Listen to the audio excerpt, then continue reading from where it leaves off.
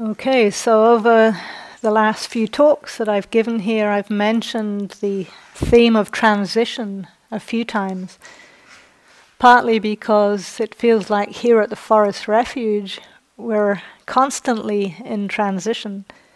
Every day people are arriving and others are leaving. And the other day I had the image of this being like a giant kaleidoscope with all these patterns of yogis forming and reforming. And that's true tonight too. Some of you have just arrived, and some of you, like me, will soon be leaving. And as I mentioned earlier, in the bigger picture, tonight is New Year's Eve. 2018 is about to come to an end, and 2019 is about to begin. And on one level, this is just an abstract concept. But still, in a lot of cultures around the world, this is traditionally a time of reflection. So in that spirit, I thought to begin just by taking a few moments to reflect on this, by contemplating the year that's coming to an end, to contemplate the highs and the lows, and the ordinary times, at least some of them, that you experienced during 2018. Because for the purposes of this talk, it's important to touch into the whole spectrum of your experience. So begin by just taking a couple of moments to silently acknowledge maybe some of the more challenging times that you experienced in the last 12 months. Difficulties, stress, distress, dukkha of all kinds.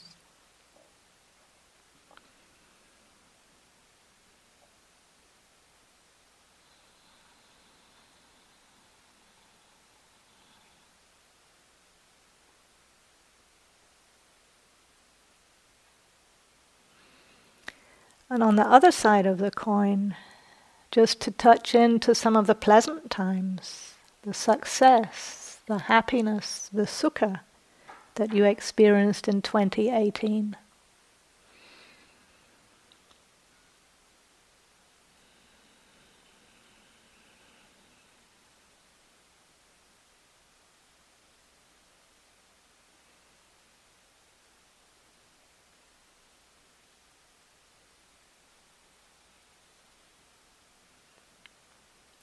And then again, not to leave out the mid-range. Maybe you can get a sense of some of the more ordinary times, perhaps times of non-stress, quietness and ease. Perhaps even here on retreat in these last few hours or days, weeks or months. Just getting a sense of the more middle, ordinary times.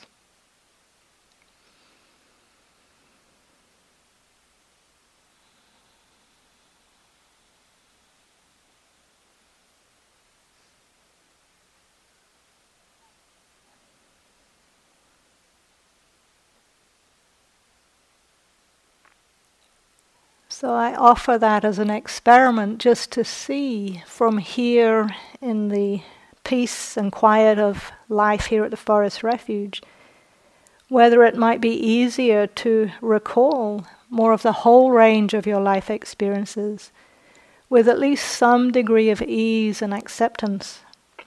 Now, I don't have the skill of mind reading, but I'm guessing that there were probably at least a few times that you might bring to mind where there was a little bit of stickiness, either wanting or not wanting, but also many times where you could connect with those memories with some sense of ease, non-reactivity, spaciousness, equanimity. And it's the quality of equanimity that I wanted to explore in more detail tonight, because equanimity is such a powerful and yet often overlooked quality of heart and mind. And it's one that helps us to navigate the transitions and life challenges of all kinds, the highs and lows, the ups and downs, the successes and failures. both in our meditation practice here on retreat and out there in our daily lives too. And this quality of equanimity is very highly valued in the Buddha's teachings, but almost completely undervalued in mainstream society. So much so that I'm guessing that most of us may not have even heard the word equanimity until we came into contact with the Dhamma. So what is equanimity? As a very brief definition, just to get us started, it basically means balance. The balance of heart-mind that's completely at ease. There's no wanting anything and no resisting anything. It's the capacity to simply be with what is, in a state of deep acceptance, peace. Now, it's possible some of you are thinking, well, that sounds great, but you have no idea what's going on in my life right now. And the idea of peace seems about as far away as the moon. But the Buddha was very clear that equanimity is a quality that can be cultivated. In fact, pretty much every practice that we're doing here leads eventually to this quality of balance and ease. And we can see this in the way that the quality of equanimity is included in so many of the Buddha's numbered lists. The way that the Buddha's teachings are organized, as I'm sure most of you know, is in terms of these lists, so that we get a kind of Buddhism by the numbers. And so I thought tonight I might just briefly touch into some of those lists, and you can think of this as a pop quiz to see how many of these list factors you can remember. So first up is a list of the 4 Brahmavihara qualities that Caroline and I have both been exploring in our talks and morning reflections over the last month. These 4 are metta, or kindness, karuna, or compassion, mudita, or appreciative joy, and upekkha, equanimity. And equanimity shows up last in the list. And I like to think that's because it's the balance between compassion and appreciative joy. So equanimity is what arises when we're able to fully meet both the joys and the sorrows of life equally. Another place that equanimity features highly is in the list of the 7 factors of awakening. These are the 7 skillful states of mind that arise when we've managed to free the mind from the hindrances. And when these 7 awakening factors are completely in balance, they provide the best conditions for the deepest insights to arise. So, a quick reminder, see how many you remember: mindfulness, investigation, energy, joy, rapture, tranquility, samadhi, or a stability of mind, and equanimity. And again, equanimity comes last because it emerges out of the deep stability of mind from samadhi, which is usually translated as concentration. And samadhi comes about through releasing the hindrances, the afflictive mind states.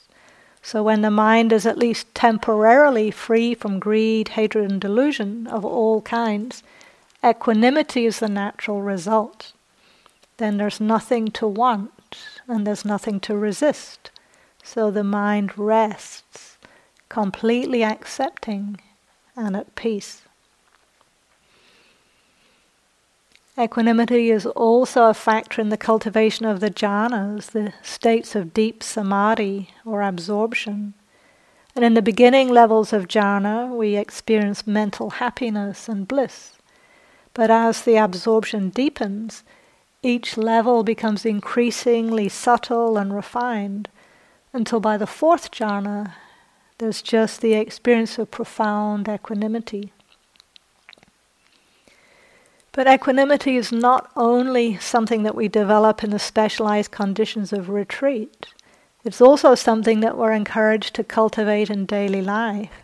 For example, equanimity appears in the list of the 10 parami. And these are 10 qualities of character that actually need the conditions of daily life to strengthen them. Qualities such as generosity, sila or ethical conduct, renunciation, wisdom, energy, patience, truthfulness, resolve, kindness or metta, and equanimity. So once again, equanimity appears last in that set of qualities too. So from that quick run-through of these different lists, we can see just how much equanimity is valued in the teachings. And also perhaps get a sense of there are different flavors or nuances in how that equanimity might be experienced. And tonight I wanted to mostly focus on equanimity in the context of insight practice, because there's a powerful connection between the mental factor of equanimity and the liberating wisdom that's the goal of all of these teachings. So the Pali word upekkha, which is usually translated as equanimity, literally means to look over. So it has a lot to do with seeing, with being in a position to see the bigger picture. And it links directly to insight or vipassana, which means clear seeing. So if we think of equanimity as literally to look over, to me it has resonance with an experience I've sometimes had when I've been hiking in the mountains. So after a lot of uphill effort to get up a steep slope, I finally get above the tree line and I can turn around and look out over where I just came and see the panorama of the whole countryside below. And suddenly I see where I came from in a whole new context. There's a sense of openness and expansiveness. I'm not just stuck in my small, narrow viewpoint anymore. And for me, that change of perspective is experienced as a moment of release, a feeling of the freedom that comes from seeing the bigger picture. So clear seeing is one aspect of equanimity. And so too is non-reactivity, the simple acceptance of whatever we're experiencing moment to moment to moment. But this non-reactivity is not, as people sometimes fear, about trying to become a kind of inert lump of stone. It's more about the capacity to respond rather than to react. So what's the difference between responding and reacting? To me, reactivity means being on autopilot and just lashing out according to my habitual, deeply conditioned patterns, which usually revolve around a strong sense of me at the center. Whereas responsiveness comes from attunement. It's a kind of listening to what is. And it's a more intuitive, embodied engagement. And usually there's more capacity to take in the perspective of other people alongside my own. And even though we might, at least intellectually, understand the value of equanimity, for many people it can be a challenging quality to embody more deeply. And this is partly because it's not a quality that's valued very much by mainstream society. So I often joke that you don't hear people saying things like, wow, when I got to the airport early and found out my flight had been delayed 6 hours so that I was going to arrive at my destination at 1:30 in the morning, I just had so much equanimity. And people generally don't say, I love listening to talkback radio because it gives my equanimity practice such a great workout. It's not really common to talk about equanimity at all in mainstream society, because generally speaking we tend to value drama. We're almost addicted to the highs and lows of life. And we tend not to pay that much attention to the times when we're balanced and at ease, because those times are not threatening to our survival. So this inbuilt negativity bias that I've mentioned a few times means that we tend to overlook times of ease and calm and quiet. And there's another reason that equanimity isn't so valued these days. And again, I think it's part of the mainstream conditioning that I talked about last week. How dominant capitalist culture puts so much emphasis on individualism and materialism. So there's a lot of societal pressure to have and to get and to gain and to attain and to achieve and to succeed and to become someone special. And underlying all of that motivation is a need to be in control. But with equanimity, to some extent, equanimity arises out of the ability to relinquish control. It comes from attuning to how things actually are, instead of how we'd like them to be. So as an example of this, I'd like to share a true story from someone I knew here at IMS, a yogi by the name of Lorna Kelly. She was a long-term meditator at both the retreat center and here at the Forest Refuge. And when I knew her, she was in her 60s. And she was always impeccably dressed, and she always had a bright pink streak in her hair. So some of you may know her or have seen her, been on retreat with her. She died a couple of years ago at the age of 70. And she'd had a pretty interesting life with a lot of different phases to it. Before she started meditating in the insight tradition, she'd spent a few years exploring various religions. And in the 1980s, she became dissatisfied with her high-powered career in New York. And she decided to go to Egypt on a spiritual quest, perhaps following in the footsteps of the Desert Fathers. There was a particular holy place in the Sinai Desert that she wanted to visit. And apparently it was quite a way into the desert. So she hired herself a camel and a driver. For some reason, the camel's name was Bob Marley. And the three of them, Bob Marley and the driver and Lorna, set off into the sand dunes for what was going to be quite a long journey. But after some period of time, the camel driver suddenly jumped off the camel and just ran away. And Laura was horrified, and she begged him to come back. But the driver just yelled over his shoulder, "The camel knows the way," and then he disappeared. And Lorna was left alone on the camel, plodding through the endless desert. And she had absolutely no idea what to do. And at first she found herself going through waves of anger at the camel driver, and then anger at herself for trusting him. And next came waves of fear and despair, followed by the certain knowledge that she was going to die all alone in the desert. But miraculously, at some point, all of those different emotions gave way to total acceptance. And she thought to herself, okay, I wanted a spiritual quest. That's what I came here for. I guess this is it. This is the end of my life. And she experienced a sense of complete and utter peace. And then a few moments later, the camel arrived at her planned destination, and she realized that the camel driver had been right, and the camel did know the way. So she wrote about this experience. In short order, I had known the anticipation of adventure, the terror of abandonment, the desperation of helplessness, the exaltation of spiritual grandiosity, the inevitability of surrender, and yet through it all, the simplicity of the journey. Does that sound anything like being on retreat at the Forest Refuge? Because sometimes we do experience those intense storms of reactivity and resistance and desperate attempts to get what we want. But if we can stay present with it for long enough, at some point, something lets go.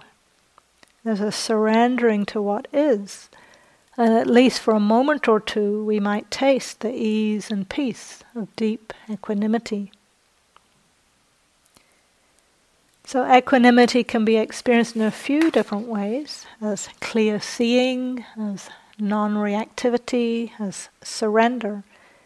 And all of these are capacities of the heart and mind that we can train in, that we can cultivate through meditation practice, starting with mindfulness itself.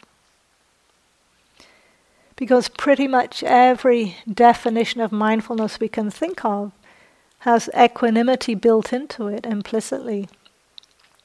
So here are just a few examples from some contemporary insight meditation teachers. Gil Fronsdal defines mindfulness as the cultivation of clear, stable, and non-judgmental awareness. And Sharon Salzberg and Joseph Goldstein in the Insight Meditation Workbook say that mindfulness means being aware of what is going on as it actually arises, not being lost in our conclusions or judgments about it, our fantasies of what it means, our hopes, our fears, or our aversion. Rather, mindfulness helps us see nakedly and directly, this is what is happening right now. And Bhikkhu Analayo, who, as most of you know, wrote Satipatthana, the direct path to realization, he condenses mindfulness into 4 words: keep, calmly, knowing, change. And then he abbreviates that to KC, KC. Keep, calmly, knowing, change. And it's the calmly piece that invites equanimity.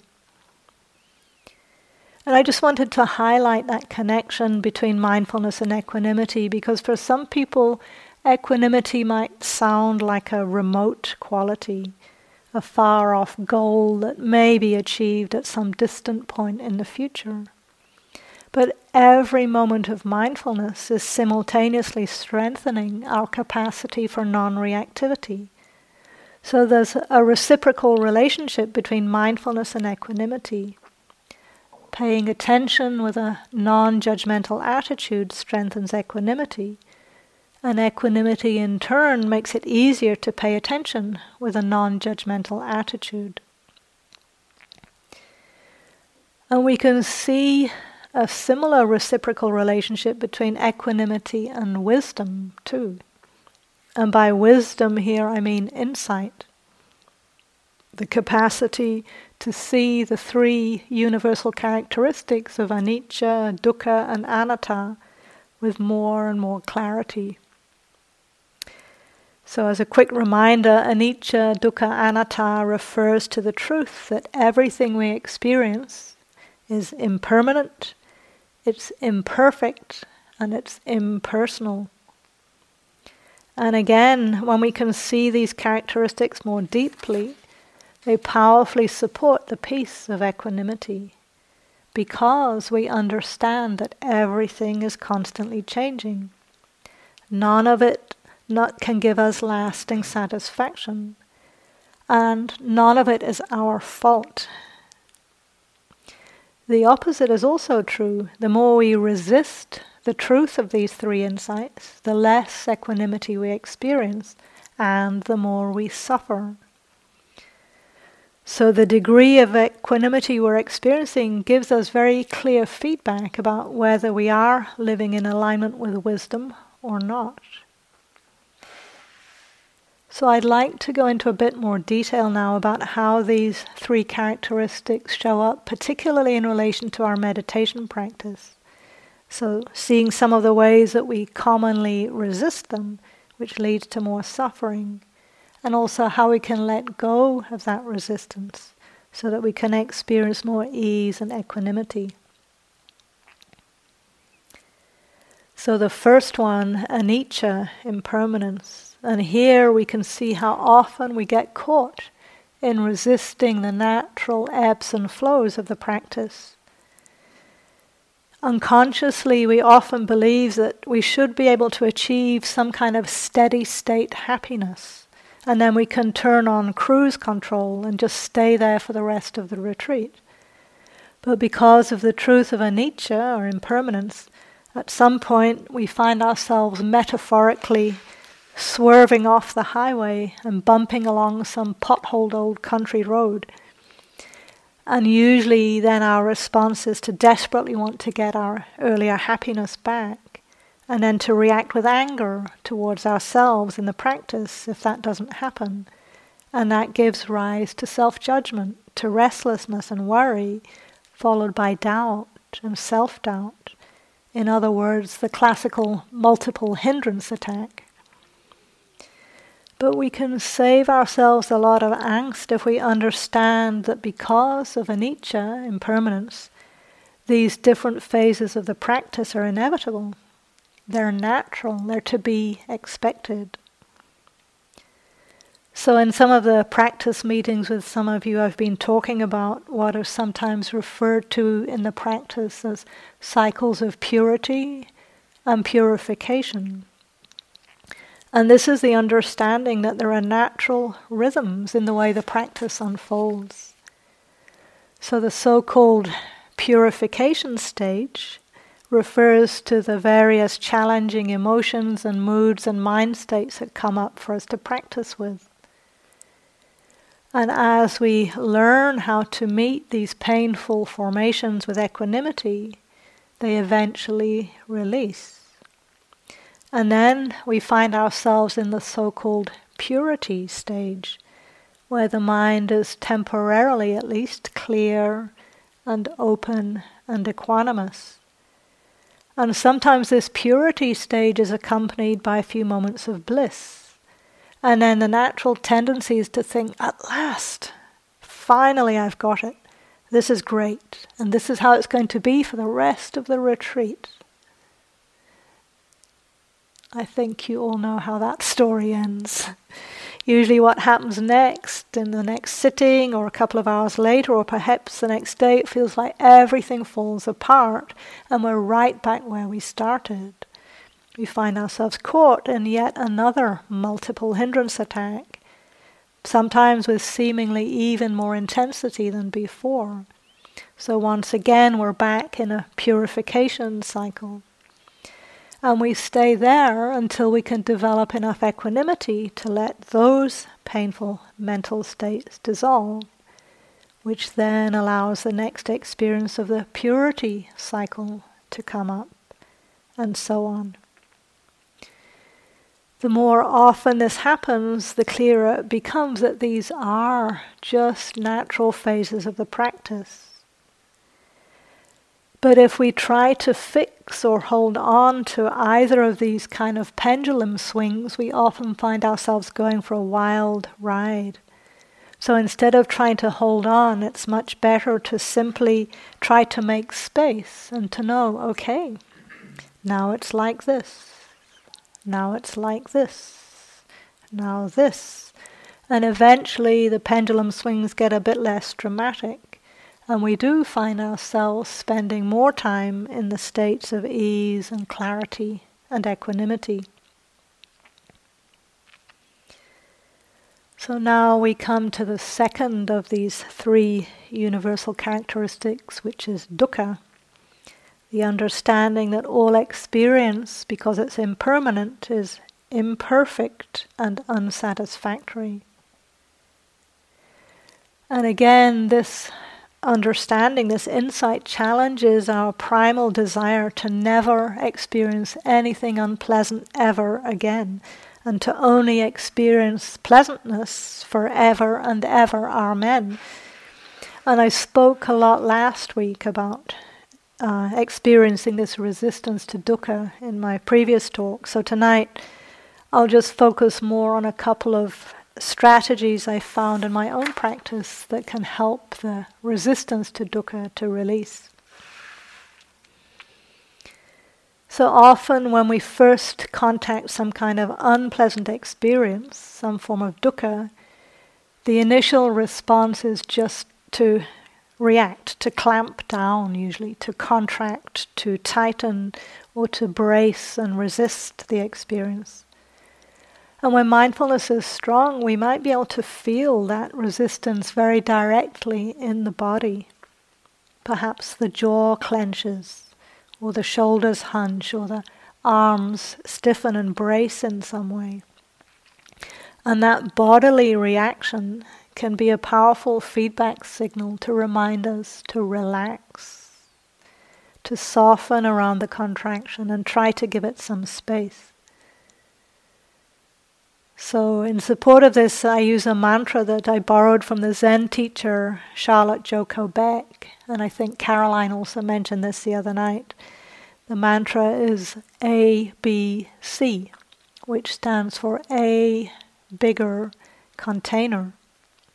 And it has to be very simple because when we're in the grip of reactivity, we need something very simple to remind us to make a bigger container, to make space around that tightening so that the energy of it doesn't feel quite as powerful.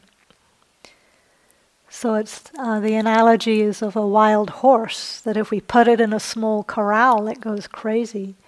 But if we let it out into a bigger pasture, the energy is the same, but the intensity doesn't have the same impact. So ABC is this invitation to make a bigger container. And in actual practice, how do we do that? Well, the short answer is in whatever ways we can, either literally, physically, or metaphorically and imaginatively. So for myself, when I first feel that pulse of tightening around a painful reaction, I try to give it space by making more physical room. So I might sit up a bit straighter and deliberately try to let the shoulders soften. I might open the chest and take a few deeper breaths just to make more space in the body.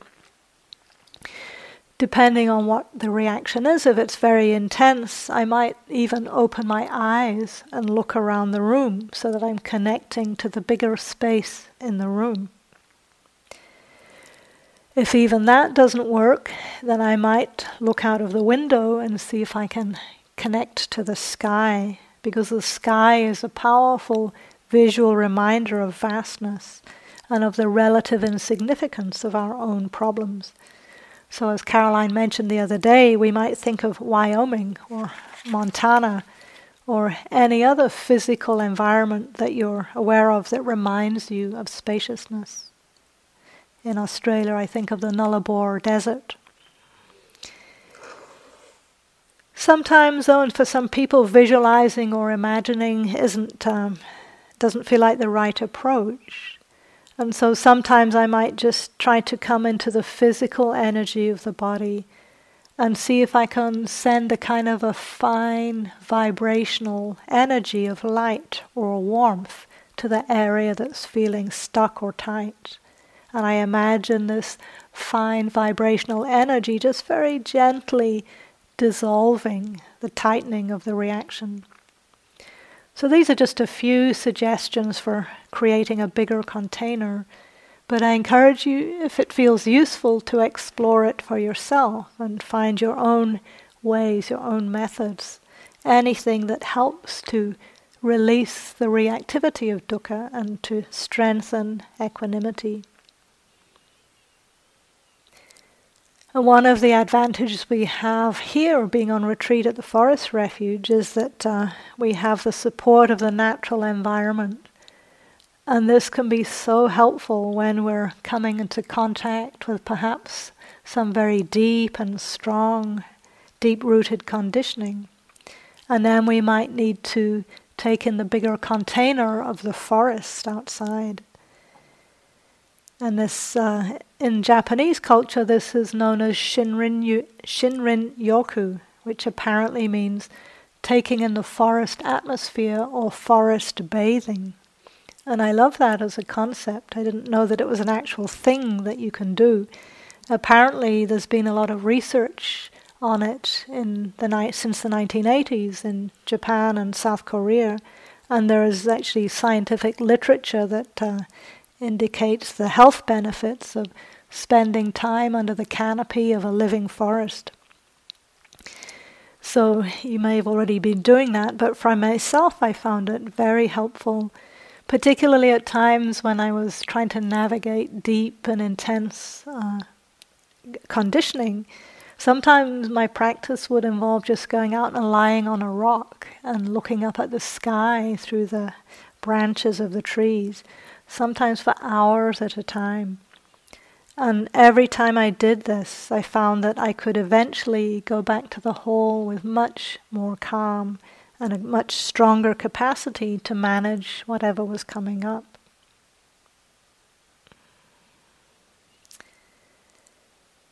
And it helped to support insight into the third of these three universal characteristics, which is anatta, the insight that everything is impersonal.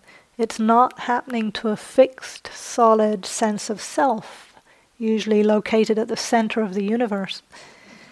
So to get a sense of that, this morning I spoke briefly about trying to stay with the immediacy of our experience as closely as possible, just the raw physical sensations and the feeling tone, before we add that sense of I to it, and often then get caught in mental proliferation and narratives of all kinds. So for example, even as you're sitting here now, you might just be quietly noticing flow of experience, sounds, sensations, mental activity, thoughts, emotions, moods, mind states. And for some of the time there's probably just a flow, and then every now and then something grabs us and we catch onto it, and we identify with that experience, and suddenly we're caught in a story of I and me and mine and who I am, as I spoke of last week. So in relation to this, I often think back to Ajahn Buddhadasa and his the Thai forest tradition meditator, and his response to a question about how to summarize the Buddha's teachings. And he came up with the statement, nothing is to be clung to as I or mine, which is in the suttas, but it's very pithy, condensing the whole of the teachings. Nothing is to be clung to as I or mine. And I remember the first time I read that, and I could feel almost a sense of panic in my mind. What, nothing? And then I noticed the bargaining, but this must be okay, right? Surely this. No, it does say nothing, but what about this? All of that bargaining and scrambling, and then I finally realized it's the clinging that's been pointed to, not the nothing. So it's a way to challenge our self-views in particular, all those beliefs about who I am. And the challenge there is that we tend to cling to them so tightly that we don't even see that they are beliefs. They become who we are. So to sometimes catching that whole mechanism in action can help it to release. So I wanted to just give a very brief overview of what's sometimes referred to as the chain of cognition. And this chain of cognition starts with simply noticing contact at any of the sense doors, a sight, a sound, a smell, physical sensation, a taste, some kind of mental activity. There's contact. And then there's feeling tone, Vedana. So each of those contacts is automatically registered as pleasant or unpleasant or neutral. So Caroline spoke about this a few weeks ago. Then if there's not a lot of mindfulness, we move into perception, recognizing things, naming them, and then these quickly give rise to mental formations, all of the conditioning, and then to excessive thinking and proliferation, and often to afflictive mind states, to papancha, to use the Pali term. So the British academic Pali scholar and meditation teacher John Peacock says that the term papancha has connotations of spreading out, and he describes papancha as thought running amok and becoming obsessional, usually based around a strong sense of I and me and mine. And the narratives that are created are usually about the past or the future, much more than the present. And this kind of thinking often takes on a life of its own that just keeps us spinning around and around and around, ruminating about the same old issues over and over again.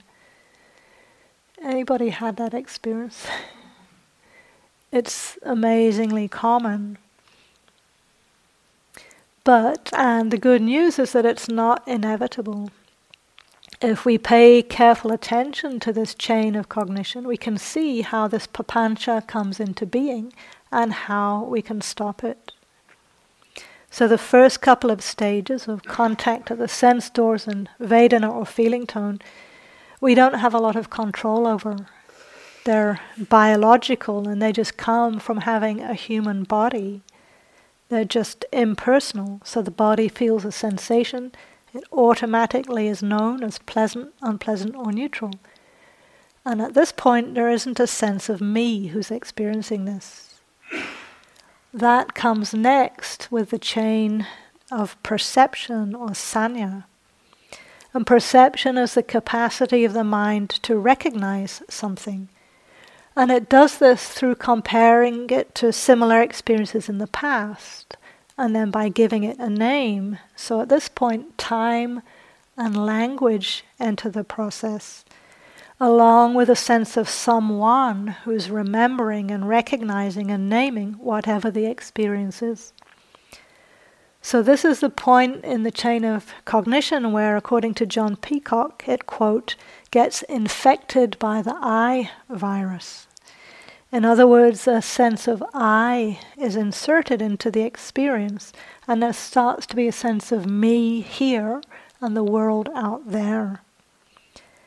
And this sense of me gets repeated over and solidified and complexified into the next stage of the chain, which is sankhara, or formations. And this is sometimes translated as volitional formations, because they're constructed, they're fabricated, they're concocted. So now the simple perception of someone who is experiencing something is spun out, and it reinforces a stronger and stronger sense of me and my story and my history and my narrative. Now I'm describing it in a very nice, tidy, linear way, but in real life this causal chain is not one single strand. It's more a series of multiple feedback loops that form a web, a tangle of different strands that all reinforce each other into a giant knot of fixed views and opinions, which we then take to be reality, not realizing that we have constructed the whole thing. Or as the Buddha vividly describes it, how we create a thicket of views, a wilderness of views, a contortion of views, a writhing of views, a fetter of views, accompanied by suffering, distress, despair, and fever. They do not lead to disenchantment, dispassion, cessation, to calm, direct knowledge, full awakening, unbinding. So learning how to undo this thicket of views is how we come to calm and to direct knowledge and to full awakening. And that's why the teachings put so much emphasis on releasing the energy of our stories.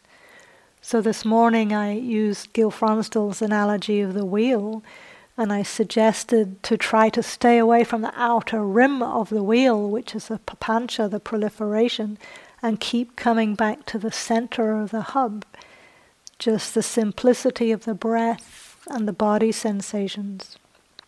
Because here we can find at least some relative calm. And when we're not agitated, we can see more clearly. And when we can see more clearly, we experience more calm and ease and equanimity. So then we get to set up a different kind of chain, a positive chain reaction that ultimately leads all the way to full awakening. So as the practice matures, we need to also be paying attention to the absence of the afflictive emotions, because this helps the positive chain reaction to get some momentum. The more we can experience these moments of deep ease and equanimity when the afflictive emotions are absent, then we get a direct taste of this quality of heart and mind that so powerfully supports awakening. And then Nibbana starts to seem within the range of human capability. So coming back to Ajahn Buddhadasa again, in my own practice I've appreciated how he describes meditation as a process of cultivating moments of what he calls temporary Nibbana, until eventually they convert to complete Nibbana, full awakening, complete freedom of heart and mind. You may have heard this passage before, but I think it's worth remembering, worth keeping in mind. He says, temporary nirvana nourishes all sentient beings. If defilements were with us day and night without ceasing, who could ever stand them? Living things would either die or become insane first and then die. One survives because there are periods when the fires of defilements do not burn. Periodical or temporary nirvana keeps all of us alive and well, and it's a nourishing condition, normal to life. Why don't we know or feel thankful for this kind of nirvana? Fortunately, it is our instinct to acquire it. Whatever has any heart and mind will look for periods when the defilements or strong desires are absent. We instinctively go in search of spans of time when the mind is free from defilements and desire. Whenever this happens, a little nirvana always comes in, and the phenomena will continue until one learns how to convert it into permanent or complete nirvana.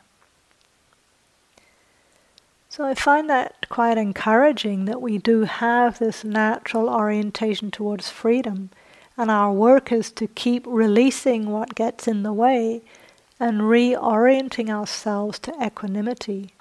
Those times when there's no wanting or craving in the mind, and no not wanting or resisting either. Because equanimity is the launching pad for our deepest insights to occur. And with this understanding, Nibbana is not something lofty or remote to be experienced in some imaginary far distant future. It's available in moments, right here on this retreat, whenever we can let go of craving and resisting and identifying with experience. Now, this is quite an advanced level of practice. But the more we can learn how to let go of clinging to our views and opinions and beliefs and concepts, even about what the practice is and how it's supposed to be unfolding, and instead can keep opening to our actual experience, then the practice starts to develop its own momentum. And the stages of the progress of insight begin to unfold quite naturally, even effortlessly. So to get a sense of that, I'd like to finish with a quote from Joseph Goldstein. It's quite long, but it might give some helpful perspective on the various phases that our practice naturally goes through as we keep developing this factor of equanimity. He says, as each of our insights mature within us, we pass through various stages. In some stages, the mind is filled with exhilarating rapture when we see clearly for the first time the very rapid rise and fall of phenomena. In other stages, there is a great clarity when we understand more deeply what is the path and what is not. Here we learn not to cling even to the special meditative states of rapture and happiness. We also experience periods of profound distress, where we see that nothing at all in the conditioned existence can provide a true and lasting happiness. But if we persevere on the path, we reach the culmination of mundane meditative insights, which is the powerful state of equanimity about all formations. This is a state of deep delight born of peace.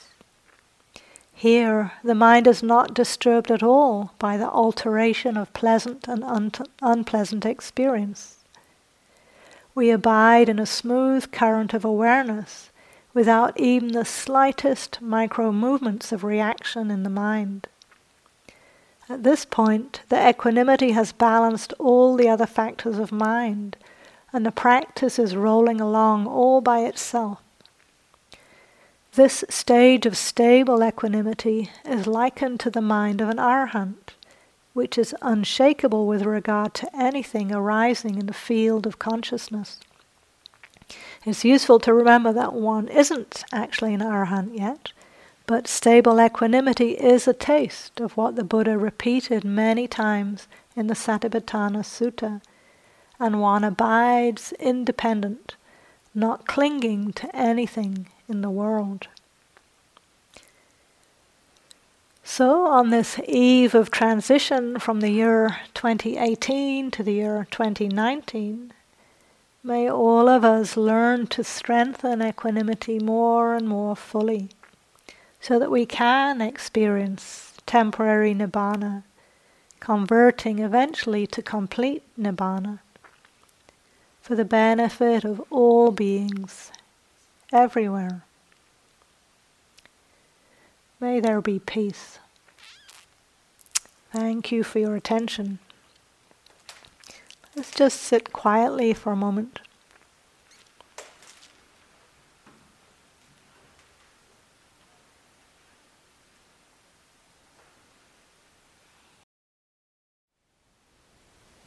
Thank you for listening. To learn how you can support the teachers and Dharma Seed, please visit dharmaseed.org/donate.